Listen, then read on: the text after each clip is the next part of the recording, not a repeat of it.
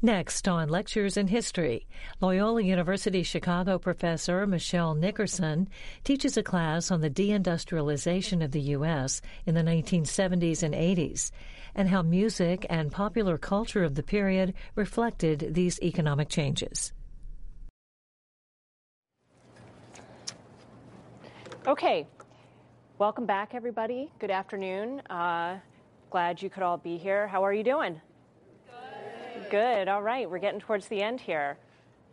So today we are going to talk about basically a set of events that follow from last week's discussion about the radicalism of the 1960s, the earlier week discussion about Nixon and Watergate, and also, if you remember, the early years of the American conservative movement.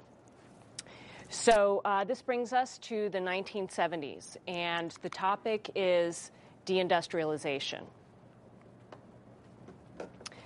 So we're picking up our lecture in 1970, but we're going to take this all the way through really the 1980s. So the developments that I talk about weren't sudden. They unfolded very slowly, and I will explain why.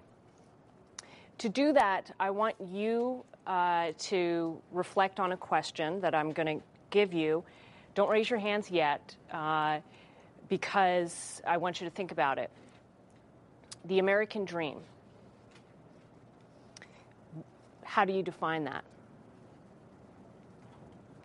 Then I want you to think about your grandparents' generation, your parents' generation, and your generation. I want you to think about the standard of living enjoyed by these generations in your family. Okay, can somebody give me a definition of the American dream? Carla. I think like being successful and like getting married, maybe having kids, and like being able to provide for your family. Yes, that's the American dream for a lot of people. How else do people think about the American dream? Alexia. I think for like an immigrant family, my parents were both immigrants, and for us, they value education, me getting educated and finding a good job so I can take care of myself. Right. Okay. So the American dream is about being prosperous, successful, education. The other thing that we might not think about is how the American dream is imagined to unfold over generations. So my grandparents being immigrants, they came to the United States because they wanted to create opportunities for their children. Along with this is the assumption that the American dream relies on equality in the United States, that everyone in this country who lives here has access to the American dream. So now, reflecting on your grandparents and your parents, how would you respond to that question? With a show of hands, how many people's parents lived, in your judgment, a better lives than your grandparents' generation? Okay, that's interesting.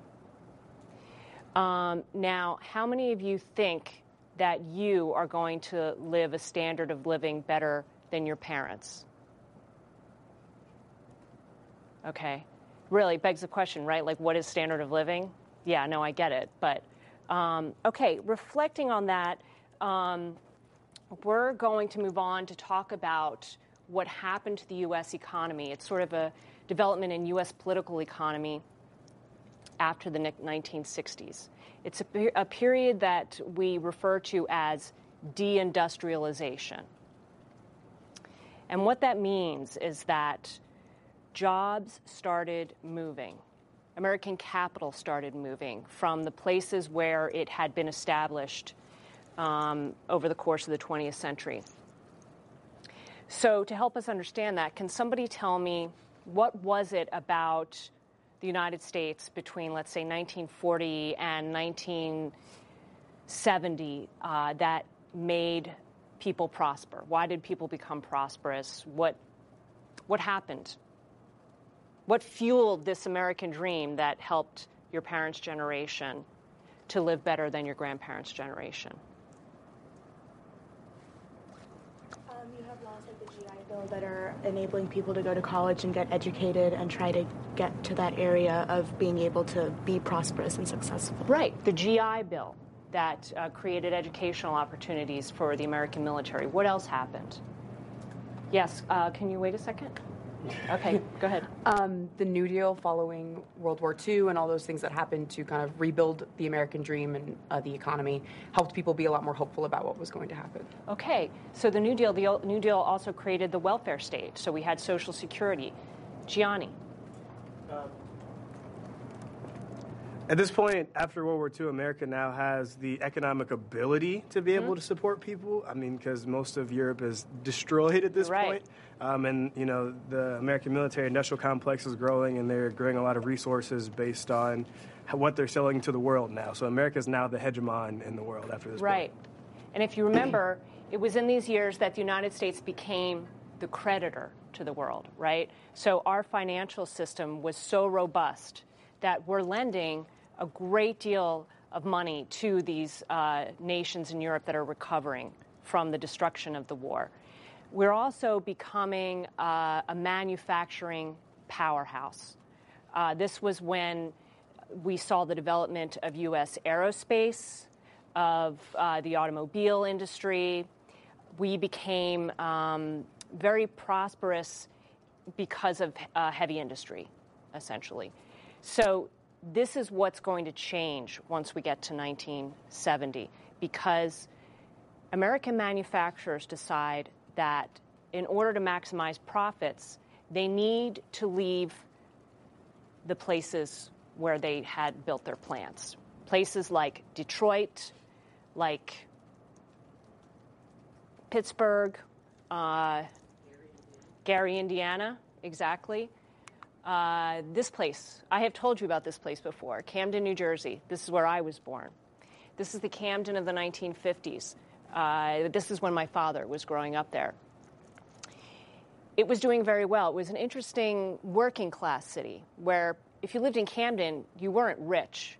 You typically lived in 2 flats and 3 flats, and you worked in the shipyard, or you worked at RCA, or if you were my grandmother, you were waitressing to the people who worked in those places. Then this is Camden by 1980. When I was growing up in the suburbs outside of the city, we would take trains to get into Philadelphia, and we would have to cross over Camden. Nobody would get off the train in Camden if you were from an outer suburb. You would just go over Camden, and this is what you would see out the window. It looked like Dresden after the war, and it continues to look that way today.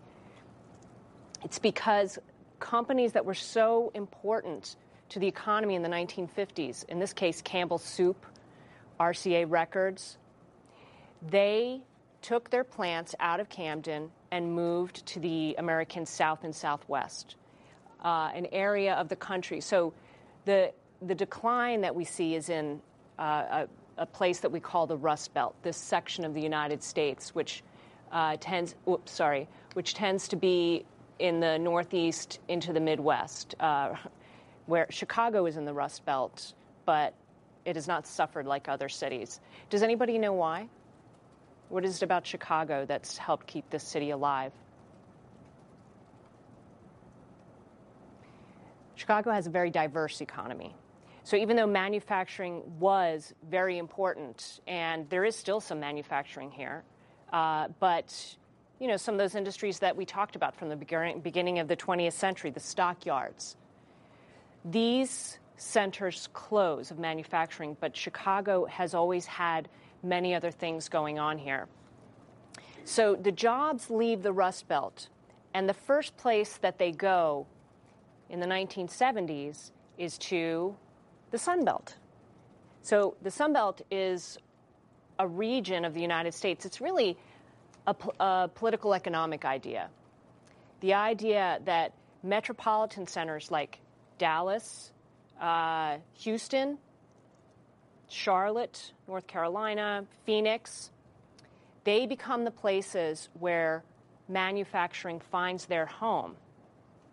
So why? Why would businesses leave the Rust Belt, as it became known, and go to the Sun Belt?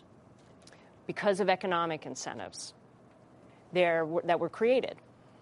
Last week, it was, I believe, Tuesday, we talked about Senator Barry Goldwater of Phoenix. Barry Goldwater, I pointed out, was one of the fathers of U.S. conservatism from the 1950s and 1960s. Well, Barry Goldwater became so successful in Phoenix, not just because of his family's department store business, which he inherited from his father, but because he and other city leaders in Phoenix changed the laws to make Phoenix business friendly. So Phoenix, in the 1950s, went from being a backwater southwestern town to being an economic engine for the nation and into the sprawling metropolitan center that you know today, for a few reasons. The first was tax incentives. For you to open a business in the Northeast, even in Chicago, you're going to pay a lot of taxes. People in this city will tell you that they pay out the nose. So in Phoenix, the city fathers established a system so that they could lure manufacturers to their part of the country by saying, if you come here, we won't charge you taxes for the first 5 years of your existence, or we're going to bring down those taxes to make it affordable for you to operate your business. So to give you an example, in my neighborhood in North Park, Chicago, there was a big box, well, really what it was is a storage space that it's going to open shortly. But when the business owner came and proposed it for zoning, a lot of people didn't want, public storage in the middle of our neighborhood. It's not going to look pretty, but there are others who thought, well, what's going to happen when what was formerly a parking lot is now a business? We're going to collect taxes from that business, and it will help our schools. CPS is always struggling. That's the reason for taxes. In the Sun Belt, politicians were saying, well, we can't do that. If we want to have jobs here, we have to make it easier. So the other thing they did is they eased regulations. So they made it easier for businesses to deal with zoning laws and all the other things that they have to do in order to operate their businesses. So they pulled back on government regulation. And the last thing they did is they made it hard for unions to organize. They passed what are referred to as not right-to-work laws, but they're laws that basically make it hard for the government to intervene in labor disputes. So these are laws that favor employers. And for that reason, businesses like RCA left Camden and moved to the Sun Belt. And to this day, the economy in that part of the United States is growing in ways that it's not in this part of the country. So just to give you an example, I want you to kind of imagine what we've talked about up to this point, how we saw in employment, especially manufacturing employment, we saw this, so where does this spike come from? The war, right. Then we had a little bit of a recession, but then the economy grew right up to the middle of the 1970s, and then you see the decline, okay? This is also interesting in terms of the racial disparities. So we see an incline in of wealth enjoyed by different groups of Americans. So there's an increase until the 1970s, and African American wages and wealth does not ever really catch up with white Americans. And then when they start recording the wealth of Hispanics, you can see the decline there too. So I'm going to throw some statistics at you. In 1947, we produced most of the world's steel. If you remember when we talked about the Industrial Revolution, how important the development of steel was to the U.S. economy. By 1975, we're only producing 16% of the world's steel. So we are going from becoming the most important exporter of goods, especially industrial goods, to becoming, over time, one of the most important importers of goods. So the other reason we see a decline in this period is because the labor movement loses a lot of its power. I'm going to read you some quotes here from people who lived through this.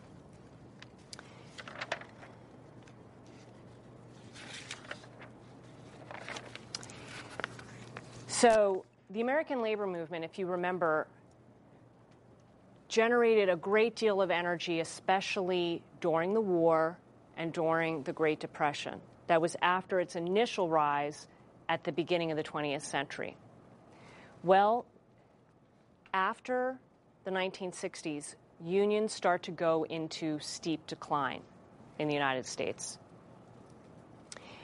It's largely because there are many people who don't like unions, partly because of internal inertia.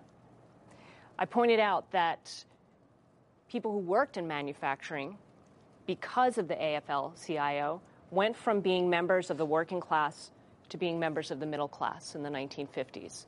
So if you worked for GM and you raised your family in Michigan, chances are you had good health care, you had a pension, and you're going to be able to send your kids to college.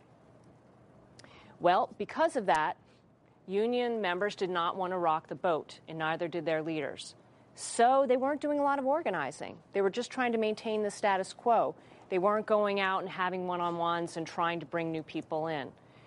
So they went into decline. Another reason is some unions were plagued with corruption. Some unions had ties to the mob. So these gave all unions a bad reputation.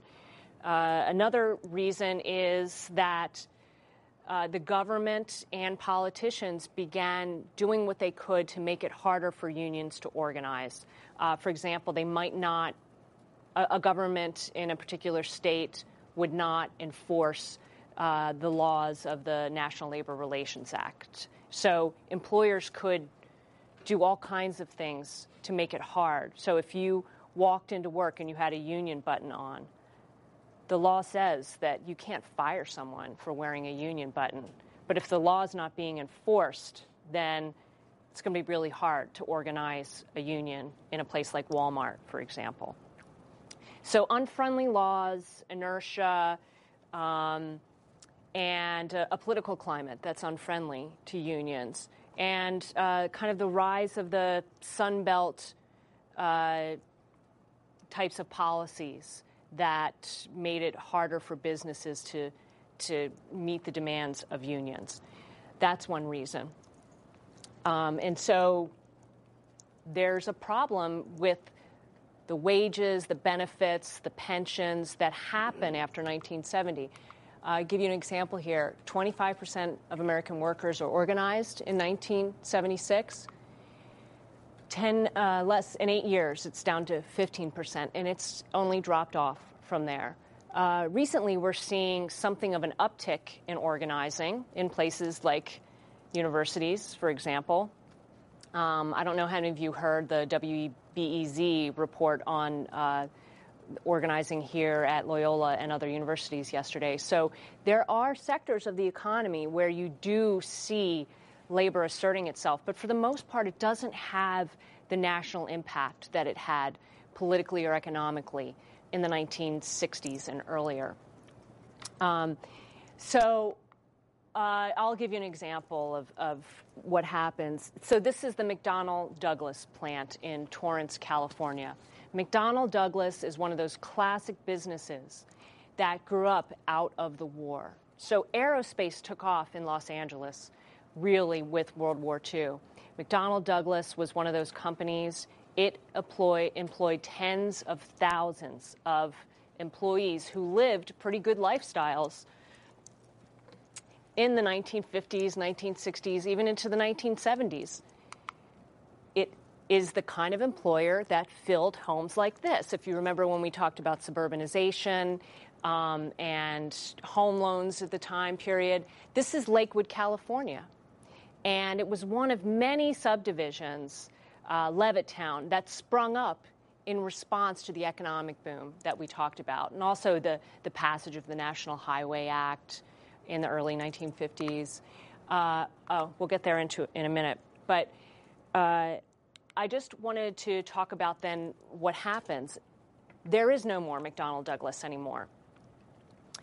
Over the course of the past couple decades, their plants closed, and they eventually merged with Boeing, which of course is the most important manufacturer of airplanes.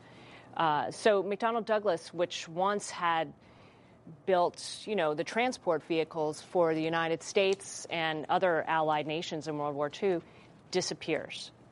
So they close first, let's say, a plant in Torrance. They also had plants in Tulsa and other places. And people just lost their jobs. And this became very difficult for people who were doing heavy industry jobs like welding and riveting, people who were machinists. And they suffered terribly because of that. In 1973, a spokesperson for the AFL-CIO actually came before the U.S. Finance Committee to talk about what was happening to our economy. And I'll quote him here. He said, "We have become a nation of hamburger stands, a country of industrial capacity and meaningful work, stripped of these things. We are a service economy, a nation busily buying and selling root beer floats." So this is what happens. We go from being an industrial economy to a service economy. So what does that mean? What's the problem, right? One economy replaces another.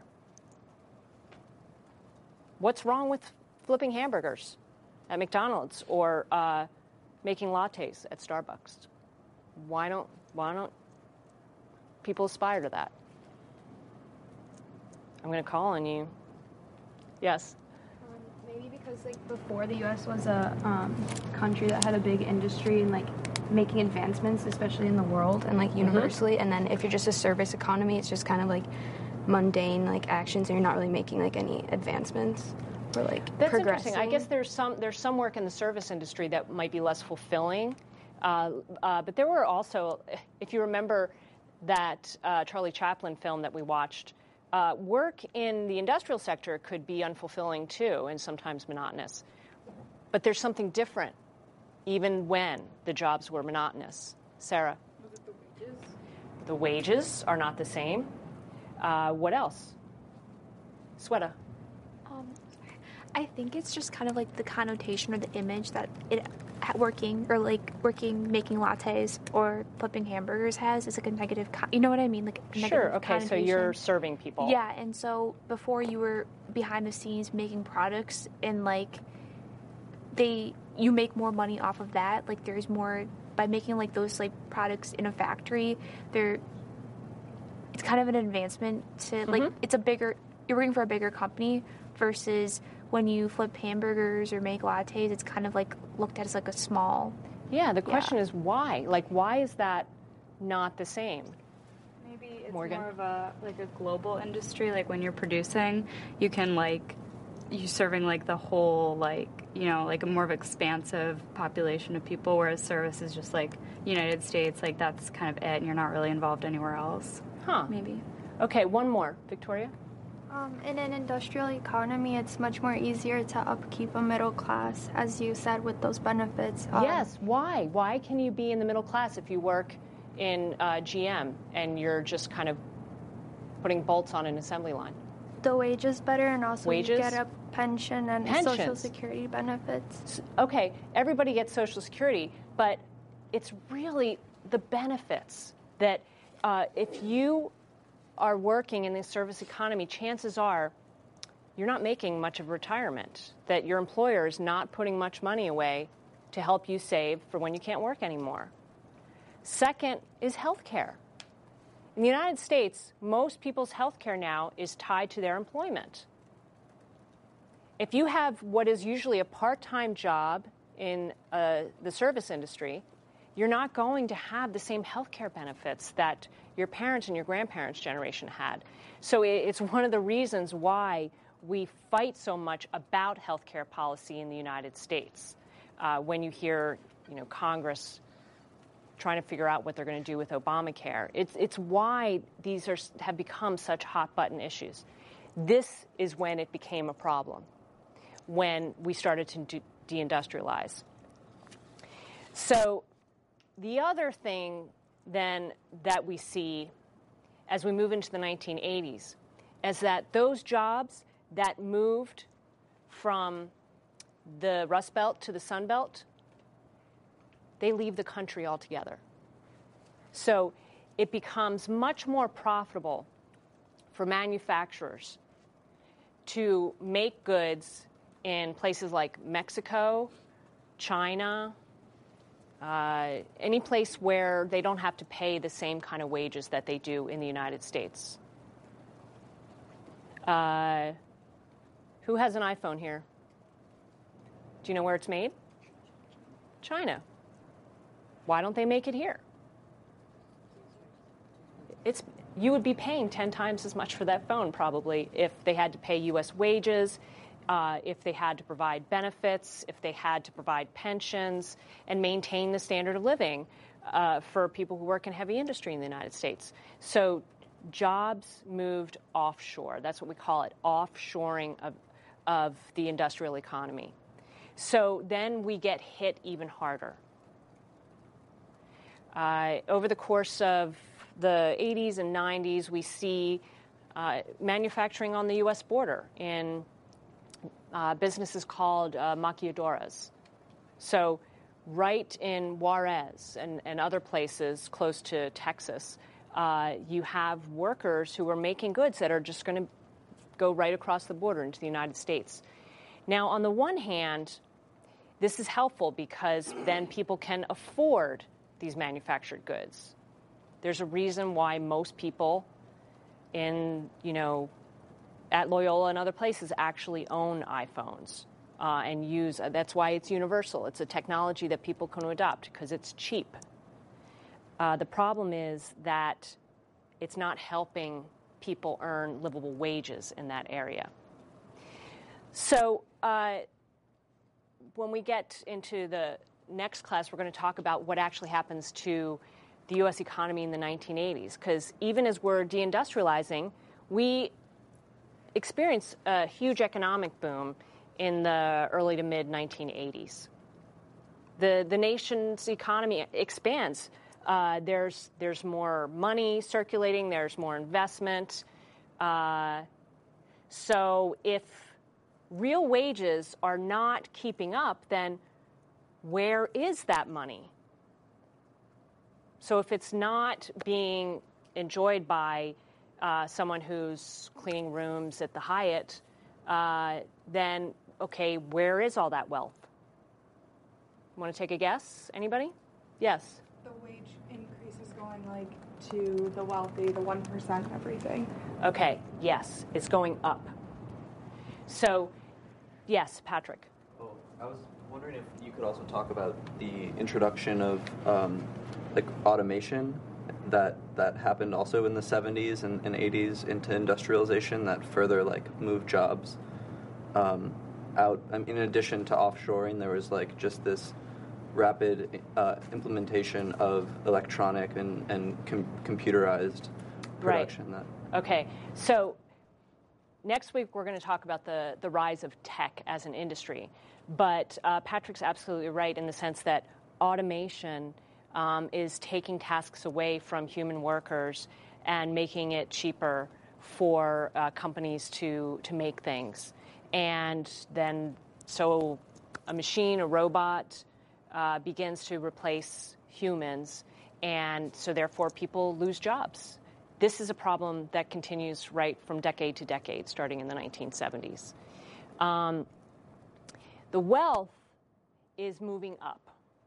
So we begin to see, what eventually Occupy Wall Street and other movements have begun calling attention to the 1%, where the people who are living in poverty and people who live in the middle class, they almost live in a different country than people who are extremely rich.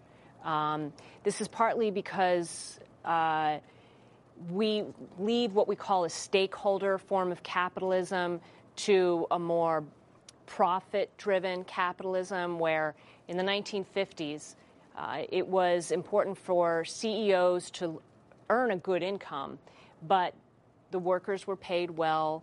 They took the lives of consumers and their community seriously. Well, companies can't do that anymore today. They really have to maximize profits as much as they possibly can to compete with each other, which is why we have blockbuster CEOs like Bill Gates, like Bezos at Amazon, where they make so much money that, people who don't live in that world really can't comprehend it anymore. That's what we mean by profit versus stakeholder capitalism. But it's also because of policies that were developed in the 1980s. So, for example, tax cuts meant to stimulate the economy, and it did generate a lot of wealth. It creates, though, what author Michael Lynn refers to as the overclass in the United States. And by this time, you're pretty familiar with what that looks like by the turn of the 20th century. So,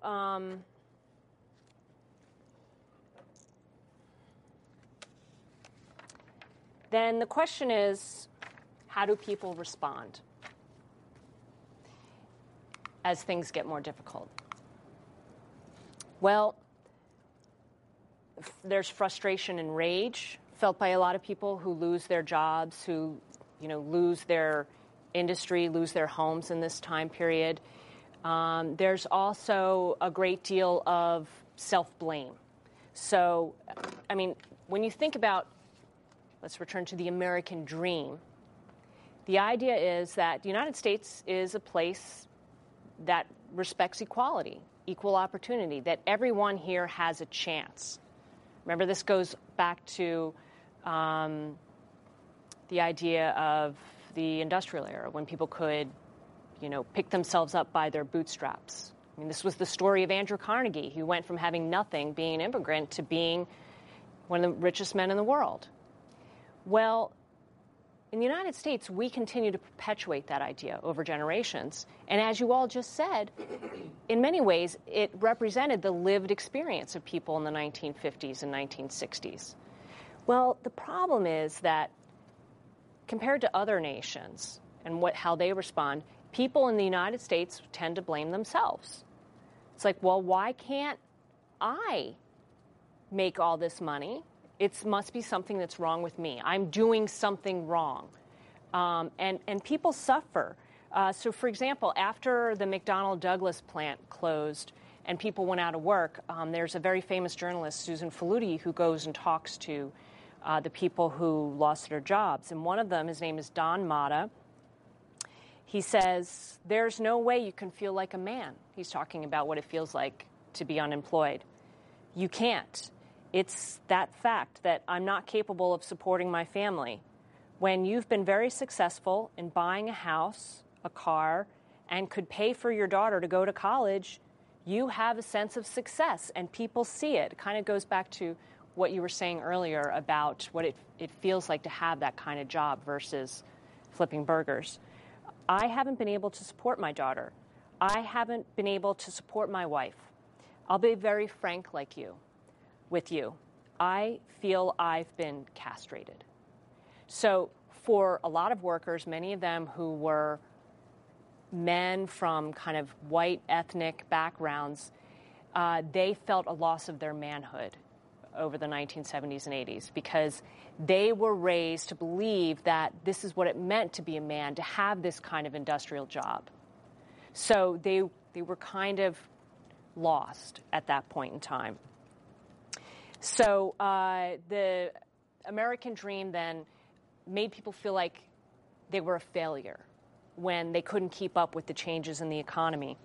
And it didn't help that in the United States we have a culture of aspiration. So when you watch shows on TV or YouTube or you go to the movies, many of the things that we watch here in the United States are about very rich people. Think about reality TV. You know, who's keeping up with the Kardashians these days? I don't necessarily mean that you have to, but this is kind of the culture that we inherit. That in the 1980s, I just put this film up here. This was very popular when I was in high school. And it's about this guy on the left, Bud. Does anybody recognize the actor, Charlie Sheen? Yeah, there you go. And this is Michael Douglas, and he plays a character who, by now, especially my generation, everybody remembers his name, Gordon Gekko. Gordon Gekko was the CEO of, I forget what kind of company in New York, but I think it was a financial business. And he was doing insider trading. So he was breaking the law, right? And Bud was a young man who just got out of college from a working class family. His father, played by Charlie Sheen, was a worker, right? He comes from that generation. Well, Bud is very excited to have this salary that pays for a great apartment. He gets a new, really beautiful girlfriend, and he becomes friends with Gordon Gekko. And so they develop this mentoring protege relationship. But then he figures out what happens. And so Bud is in this dilemma. You know, do I report my boss? Because if he goes down, I go down.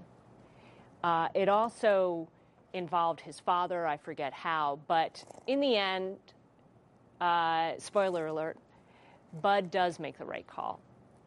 So the thing is, even though the movie had the right message, it had a good message, most people who watched Wall Street were there in the movie theater to kind of consume the lifestyle of these young investors who were moving around Wall Street at the time, to watch the crazy parties that they had, the fashion of the women, and the lifestyle.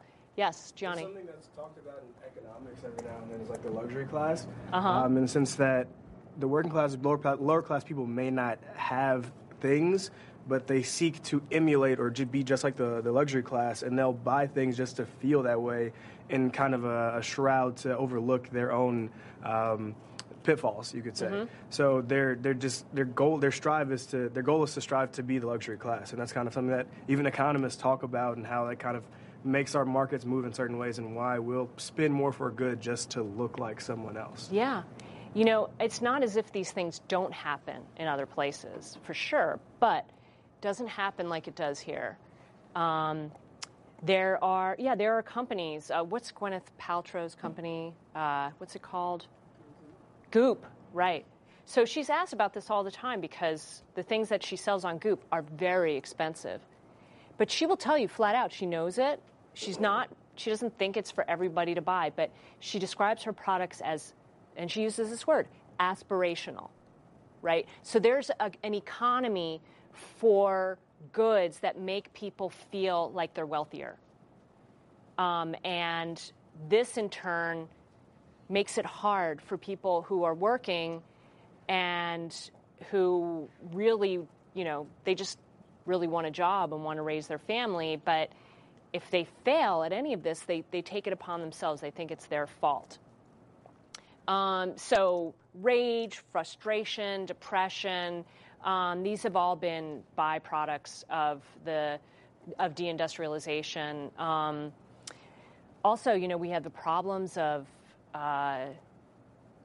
methamphetamine abuse that happen in different parts of the country where the economy is hollowing out. The other response has been in American popular culture, which we already see it here with Wall Street and other movies, but also in music, which is what we're going to talk about for the rest of class today. So how many of you like hip-hop music? Okay. Where do you hear it? Where do you get your music, Gianni? So a lot of it's coming directly from the artists in terms of like social media. I'll follow them, but stay up on the radio. YouTube is a big source, but it kind of blasts in all directions in 2019 at least. Yeah. So especially social media, it's very accessible. Where else do you hear hip hop? You hear it in films. You hear it in clubs. Well, hip hop gets its start in the 1970s in parks and on beaches, mainly in New York. So there were DJs who became artists themselves basically by setting up turntables right in the middle of a park. You would plug into a field house and you would just, on the spot kind of organize a party. Or maybe you would circulate flyers beforehand and people would come to hear you spin music. I'm going to play you just a clip from, this is Grandmaster Flowers, who some people credit him as being the father, if not one of the fathers of hip-hop and rap.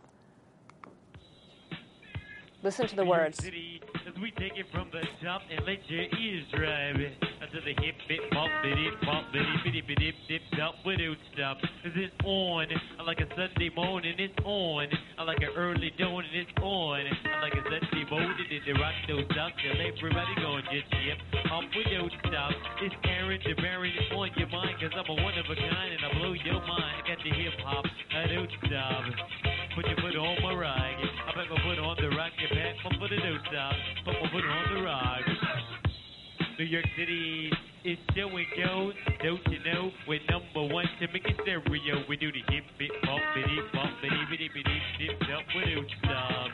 You put your foot on the rock. You're listening to New York's number one, having a lot of money. I did it dip dump bitty bump bitty dip bump again stop. You put your foot. Okay, so what did you hear that sounded familiar? What was different than the hip-hop that you listen to today? Did you hear the origins of the word hip-hop? Go ahead, Patrick. Yeah, I did hear that too. Okay. But I also, it was an art form created by sampling earlier genres of music. Yes. And the technology of the turntable allowed you to make loops of maybe only 4 seconds of a James Brown song and then just put that on repeat. And that's how it started. And today, I don't think it's really done like that much anymore. No, because you guys are digital natives. It's done completely with digitization today. Go ahead. I want to object to that. Oh, okay, all right. Yeah, so I actually DJ. Really? Yeah, that's like one of my part-time hobbies, and there are very much so a lot of like vinyl turntablist enthusiasts today, still doing a lot of that. But it was like back then it was different because hip-hop, they were creating this genre. Yes. It didn't exist. They're like, we like what these old folks are doing. We want something. We want to dance. We want to do something upbeat. Disco is played out now. We don't want to do disco anymore. So like Patrick was saying, they're splicing up, and they'll have two of the same records, one on each side, and they'll go back and forth and create a new beat. And there were 3 different sections to hip-hop back then. So you had the DJ who's making the beat. You had rappers who were saying something and just like rhyming on top of it. And you had b-boys who were dancing to everything that was happening. So all of that together kind of created hip-hop culture. But today, there's still a lot of folks who stick to vinyl, stick to the originals, and will make things happen like this. So there's something called beat juggling that people do now, where they make new beats out of old tracks, or not even old tracks. So modern tracks still do the same thing and make new beats out of the new modern tracks, that just from mixing it up. All right, so in my class at the gym, there's this move that we do, okay? Now you have to tell me, what does this mean? What is this? What's this? Why headphones? See, there's something that I remember. so you have to have the headphones on because while one record is playing, you're listening to the other record that you're just about to mix. And it was all about the grooves. So, I know. Don't laugh at me. Don't laugh at me. But the early scratching, at least from, what I've learned is that, the scratching sound on records was done by DJs first unintentionally, that they were trying to find the right groove to get the sampling so that it would continue seamlessly from one song to the other. But then the scratching became one of the samples that they would then loop into the music. So this is mainly getting its start in places like Brooklyn and the Bronx in New York. And eventually it does move into the clubs. And it sounds, I'm sure to you, low tech. And when you see these big honking speakers and the turntables, you think, oh my God, it's so old. But for them, this was cutting edge and high tech. And DJs would actually battle with each other. And it wasn't just about their skills, it was about their machines and what they could bring with them to a particular park or dance party. And then a genre of music is born. Of course, it's influenced by earlier threads like James Brown, like rock and roll, R&B, and also the new synthetic music that's coming in. But really, it starts to become its own thing. And speaking of b-boys, I'll get there in a minute. But I wanted to show you the ways in which some artists, as we move into the 1980s, 80s, and 1990s, they bring this mainstream. So it leaves the Bronx and Brooklyn, and it becomes something that people like me, as a high school student, was listening to all the time. And probably one of the most important was Public Enemy. So they release an album called Fear of a Black Planet, and there are many songs that become number one on the charts. I'm going to just play you a sample with a video of one of them.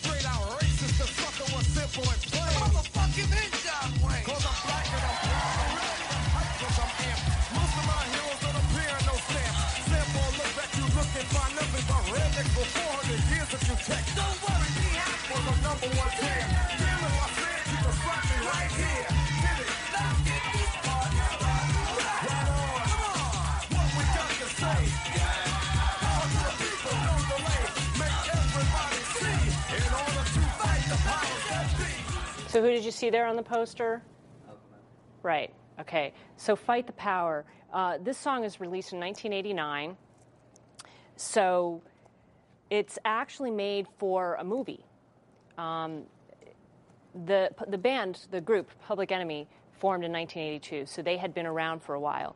But then a filmmaker is getting a lot of attention, Spike Lee, in the 1980s, and he makes a film called Do the Right Thing. And he wanted to have the right sound for the film. So he went to Public Enemy and asked them to develop what ultimately becomes this song. Do the Right Thing is about the Bedford-Stuyvesant neighborhood of Brooklyn and racial tensions that are developing there because a lot of the white inhabitants, mainly from ethnic enclaves like Italians and Irish, are leaving the city and moving to the suburbs, and then you have African Americans taking their place. So Spike Lee is actually in the film. He plays a character named Mookie, and he works at an Italian restaurant, Sal's Pizzeria. And basically, Sal's Pizzeria has this kind of wall of fame where they have like photographs of famous Italians. And so a couple people come in and they're like, Sal, what are you doing? This is a black neighborhood. You need black faces up there. And it just becomes the spark of tensions that had been brewing. It's a hot night, one night, the fire hydrants open up, people are playing in the streets, and then there's a riot. So this is ultimately what unfolds in the film, but Spike Lee actually handles it quite well.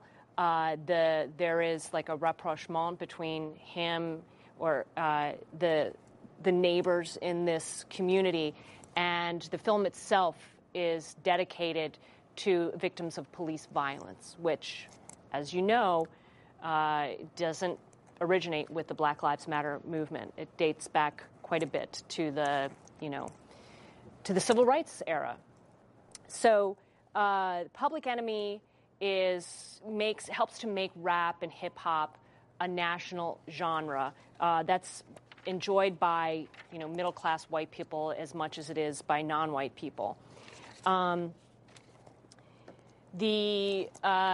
So there is another art form that emerges along with hip hop, and that is breakdancing. So if you listen to Public Enemy or other rappers at the time, there's always a point in the song where the instruments are silent and all you hear is the beat, right? It's heavy. There's a lot of bass. Well, that's called the breakout part of the song. And so dancers started using that time to show off. And so it became known as breakdancing. And breakdancing groups would form and compete with each other. And so it obviously spun out to something much bigger than the breaks in the music, and became popular again in the city and then across the country. So I'm going to show you a little bit about this form. And then just start hanging out with them. When you hang out with those people, they might know someone that might be breaking in another area. Like, all right, cool, let's go over there. I want to battle them. It's like the martial arts films where it's like, I heard your style is good, but mine is better. And you go there and you test their style. And that was my way of recruiting. Our crew was called Rock City Rockers, man, from the 173rd Street area. We were battling. We would do it for fun because there were really nobody in our area that we, you know what I mean, that were really involved until we met up with a guy called Crazy Legs. I was like, oh man, yeah, I want to adapt that style, man. That's why my name is Little Crazy Legs. That's basically how I met everyone else that ended up being in Rocksteady. I met up with Frosty Freeze. He knew people. So you might have noticed that there are many different, but mostly men who are doing this dancing. It starts out in the African American community, but then eventually it becomes very Latino, and now it's very Asian American. So we still see it in American popular culture, but it's changed over time. And you can also see that it comes from kind of a gritty part of cities, and it's not. Let's just say it's not aspirational, right? So people are not breakdancing to look like they're rich or to pretend that they're rich. They're actually embracing a different part of American culture that is post-industrial. It's inspired by the events that we're talking about as a way of kind of generating culture out of the circumstances at the time. Another important figure at the time was Bruce Springsteen. Bruce Springsteen, born and raised in New Jersey, he really comes out of the 1960s, including his musical form, which is very much inspired by roots music, by Woody Guthrie, also by the folk music of the 1960s. And he brings an interesting rock sound with his band, the E Street Band. But what's interesting about Springsteen is he managed to take the historical developments and make it into poetry. His music and his lyrics really kind of transcend the experience, and he somehow finds beauty in the landscape that we've been talking about. So this song that I'm going to play you, it's called Atlantic City. It's from an album called Nebraska. And, well, you're going to see buses. Does anybody remember I told you how my dad paid his way through college in ways that we can't today? He drove buses. So he drove these buses that you're going to see.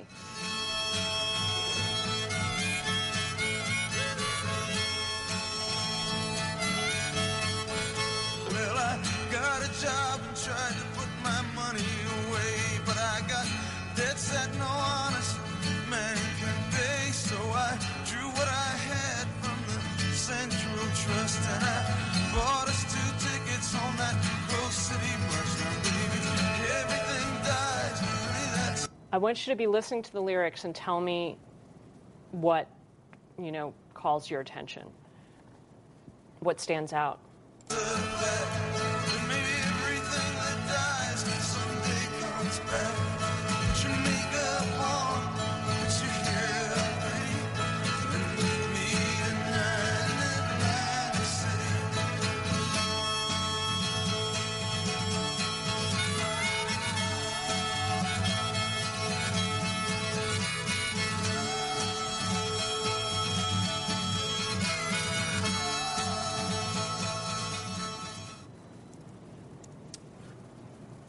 So what do you think? Well, I'll tell you what I saw, among other things, the boardwalk in Atlantic City, which coming out of especially the Prohibition era into the 50s and 60s was thriving. And then, of course, you have casinos.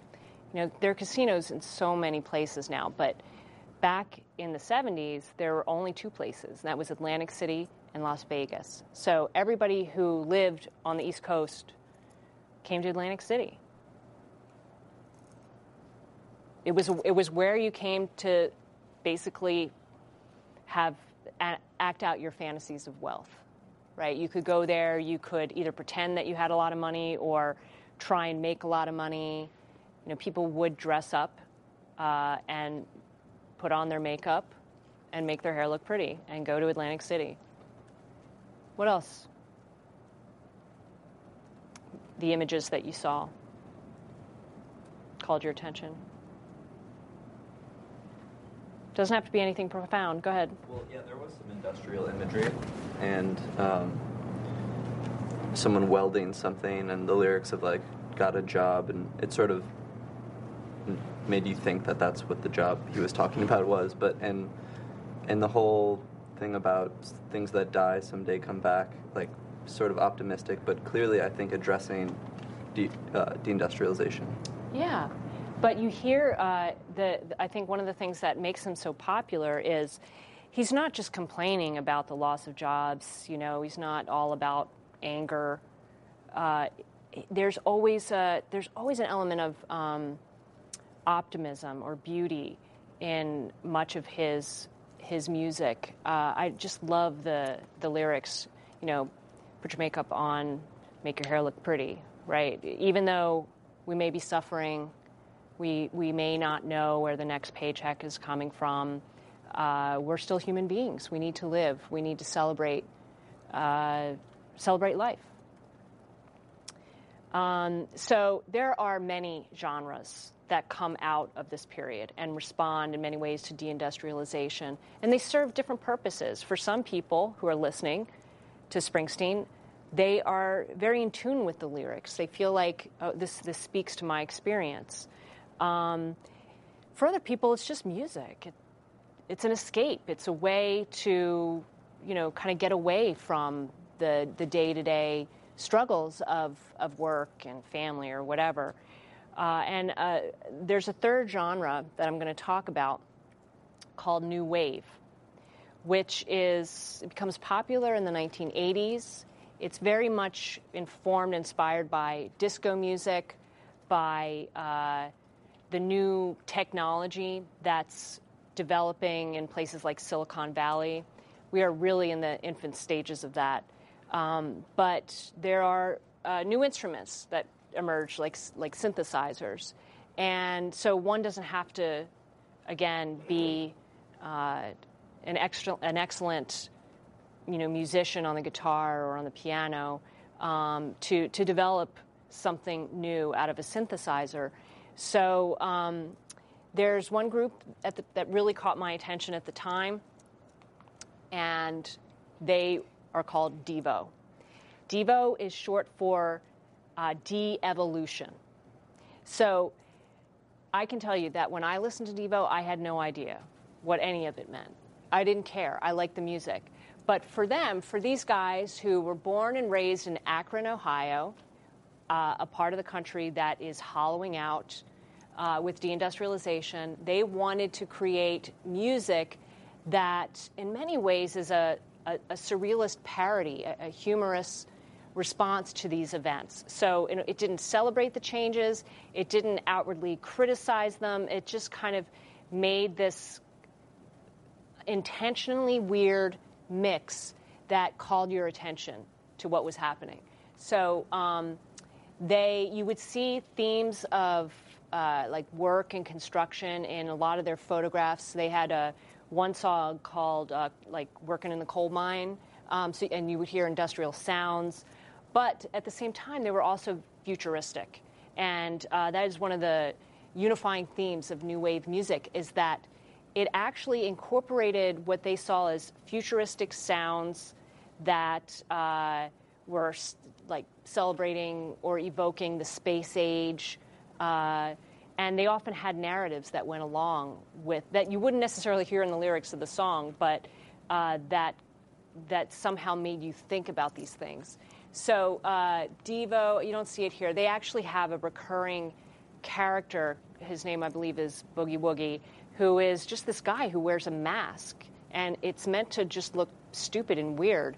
And the point being that we are no longer a nation, in their mind, that is becoming more civilized and more sophisticated and more prosperous. We are de-evolving. And they mean that not just in terms of the American economy, but American culture, that we're just kind of becoming less and less human as we move into the late 20th century. So I'm going to play a piece of a song called It's a Beautiful World. So again, I want you to watch it and tell me what you notice.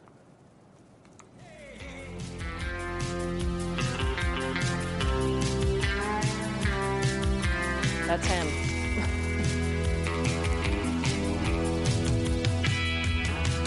It's a beautiful world we live in, a sweet romantic place. Beautiful people everywhere, the way they show they care makes me want to say, it's a beautiful world. It's a beautiful world. It's a beautiful world. For you. For you. For you.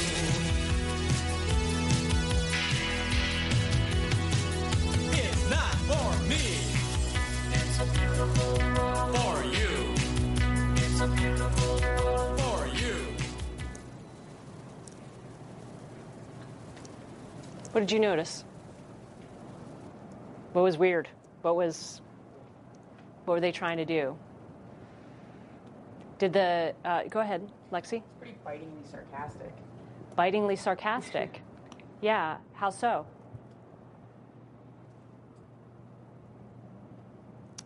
I think the lyrics and like the picturization of the song in a way mocks like the ideology of like the rich and the people in society that can afford the good things in life, and they've basically turned a blind eye to areas of suffering and violence, and they don't want to be a part of it, or they don't want to pay attention to it. So it kind of mocks that line of people on one side of it and the other side. Right, okay. It's a beautiful world. If all you heard were the synthesizers and the drums and the guitar, it would sound like a really upbeat kind of bubblegum pop song, right? And then you hear the words, like, it's a beautiful world, and you're like, this is all very odd, and it is intentionally odd. And then you see the video, which, as you say, that's the whole point. They're trying to show you how the video, what you see, does not match what they're singing about.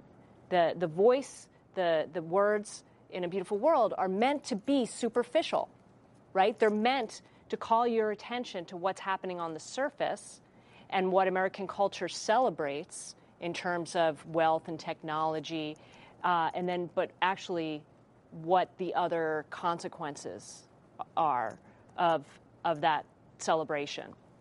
And that's who they were. They were irony.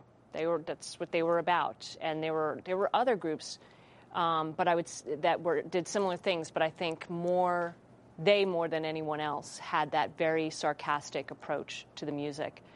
But I wish I could tell you that I was on top of all that and interested in the 1980s, but I wasn't. I just liked their music. I like to listen to Devo. So Devo is actually a really good way to bring today's lecture to a close because it's looking to events that we're going to talk about soon. Events that changed the American economy, mainly from places like Silicon Valley, the development of tech that has its origins in the the period of deindustrialization, but really takes off in the 1990s. So, for example, does anyone know the origins of Apple? Right, this is one of those great success stories that we celebrate in a garage. When? Where? I don't know. It's whoever. In a garage. Go ahead, Chris. Oh, I thought you had your hand up. Yes. In Cupertino, California. Steve Jobs made he started Apple in his garage. And Steve Jobs, Steve Wozniak, drop out of college, and they are kind of tinkering themselves in this time period that we're talking about, but really they don't become Apple until a little bit later, and that's when the economy changes. But it's in the 70s that they're starting to play around. This is also when the government is developing the internet. It starts out being called, I think, a RapNet or something like it, and it operated on these big, huge computers. But we didn't really get the internet until the 1990s. I'm really dating myself here, but when I was sitting in your seat and listening to lectures, I did not have email.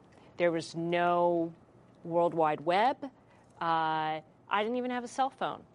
All of that is in its infancy, and people aren't even necessarily talking about in the era of deindustrialization, but it is really on the horizon. So you can think about the relationships between these things and what's ahead as you prepare for class on Tuesday. Remember to do the readings in daily. And thank you so much for your attention today. Have a good rest of your day.